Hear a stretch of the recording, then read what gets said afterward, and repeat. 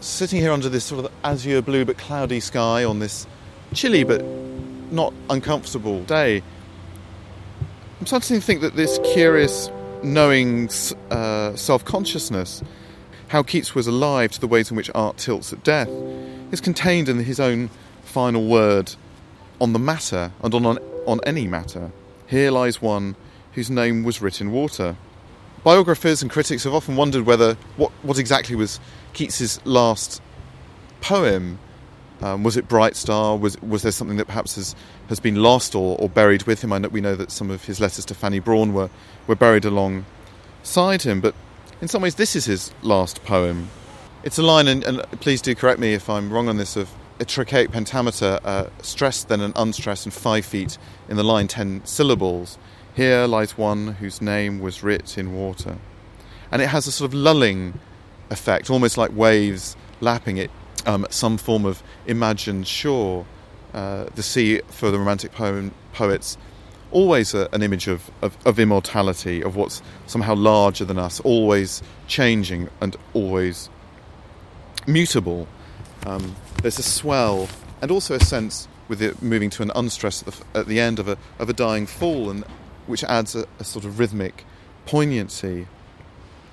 And here are Keats's final words, his final statement on life and art and death and what is going to come after.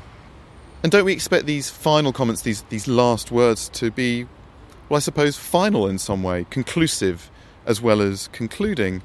But the more I look at this line, sitting here as people pass by, the more it's actually rather swims before my eyes. How do we actually read, for example, just those last 3 words, writ in water? Is that writ with water, imagining water as ink, or writ on water, water as paper, or is it both? And in which case, how can we possibly see that kind of script? Surely it would be invisible, or can we imagine the act of writing in water, that the moment you move your finger or any sort of writing implement through it, it closes over itself and changes and erases itself the moment that you do it? And in a way I can see why his friends might have detected some sort of bitterness or a melancholy about the way his name, his fame had been erased during his lifetime. It seems actually to chime with what Byron said. And in this context, the decision to leave Keats's name off the headstone seems an act of great sadness, a prediction perhaps that his name will never be spoken or known.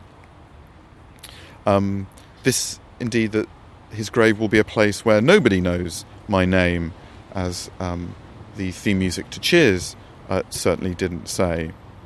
And the tone perhaps is something full of fear, or at least anxiety, that John Keats may cease to be at least a famous poet.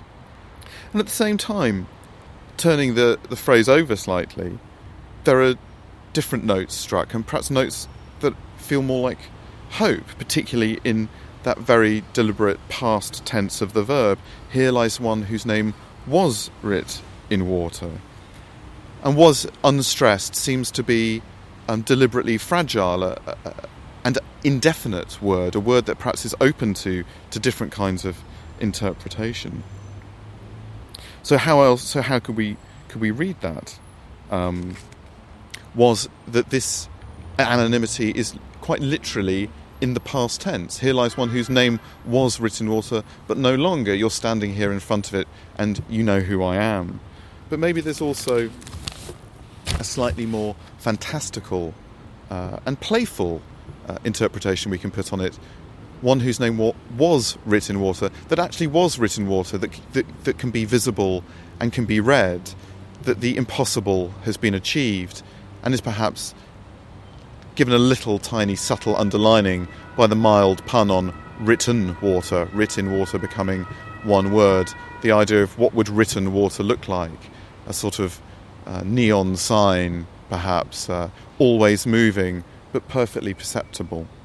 And that this is the strange and odd passage that one has to fame, that it's neither obvious and nor is it stable, that the person who's going to be famous today may not be famous tomorrow, and vice versa, that fame also can modulate.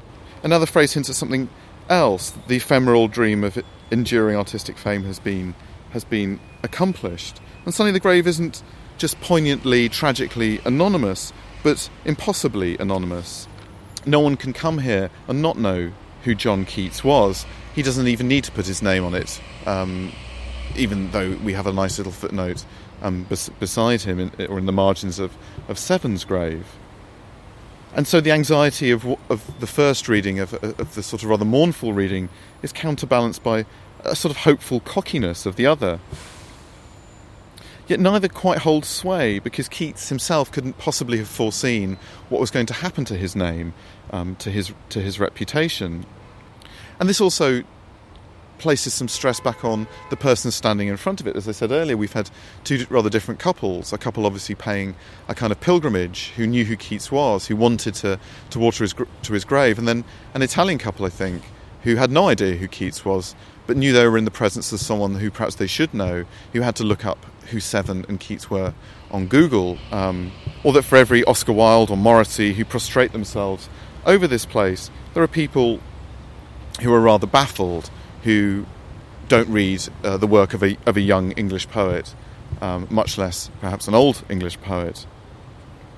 And perhaps in this line, "Here lies one whose name was writ in water," is intensely, inherently and inescapably negatively capable, able to confront the mysteries, uncertainties and doubts of life and art and posthumous fame, holding all these sorts of different readings together in a subtle, nuanced way, holding the capability of a tear coming to your eye as you think of Keats's face, but also I can't help but imagine a slightly Keatsian cheeky smile beaming back at me.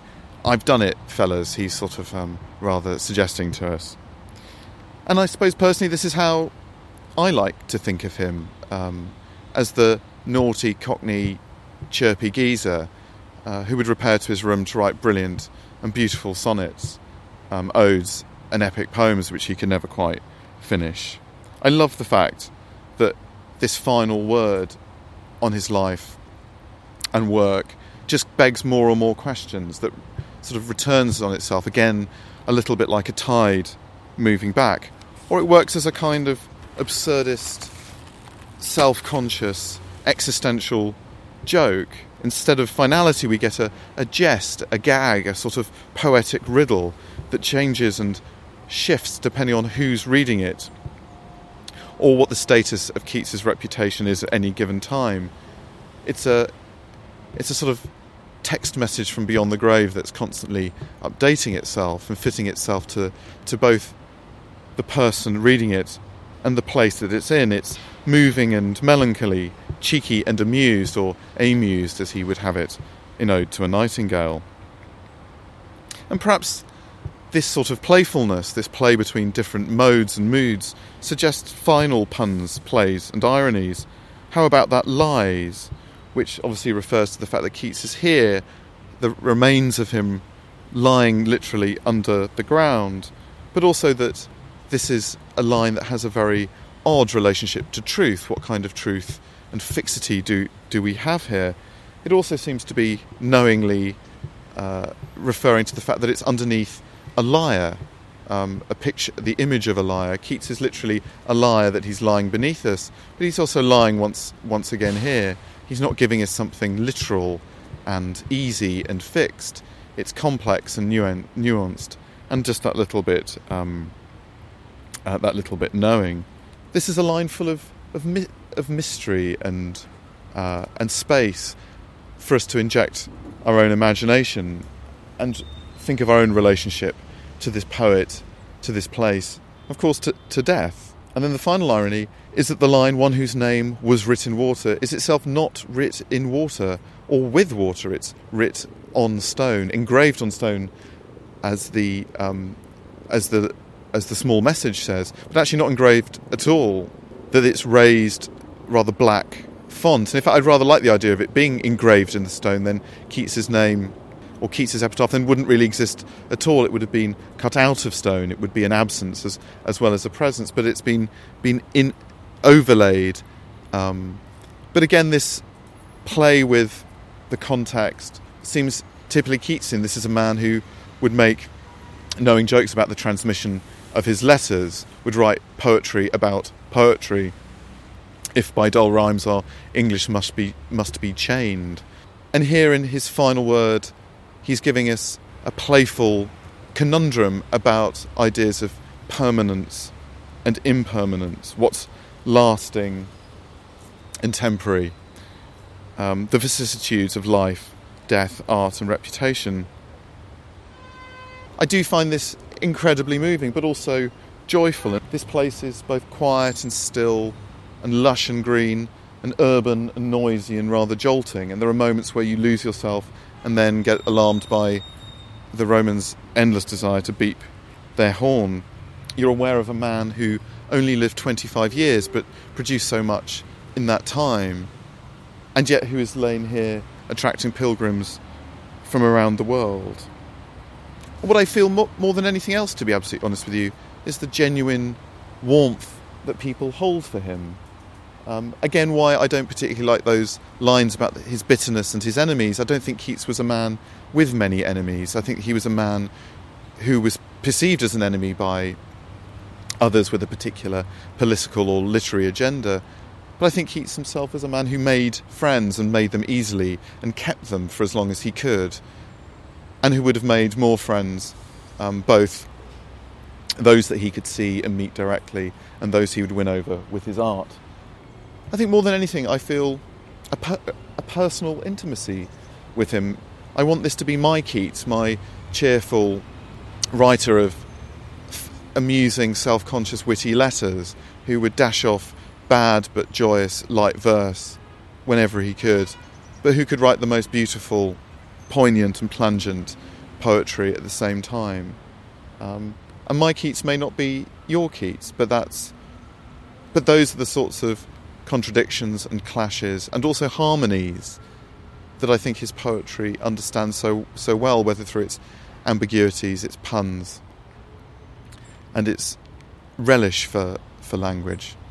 So I think on that note, before the cat that's currently approaching me decides to make two good friends with me, I'm going to leave it. But I hope that you will come here and perhaps record your thoughts and send them to me, and of course visit the glorious house at 26 Piazza di Spagna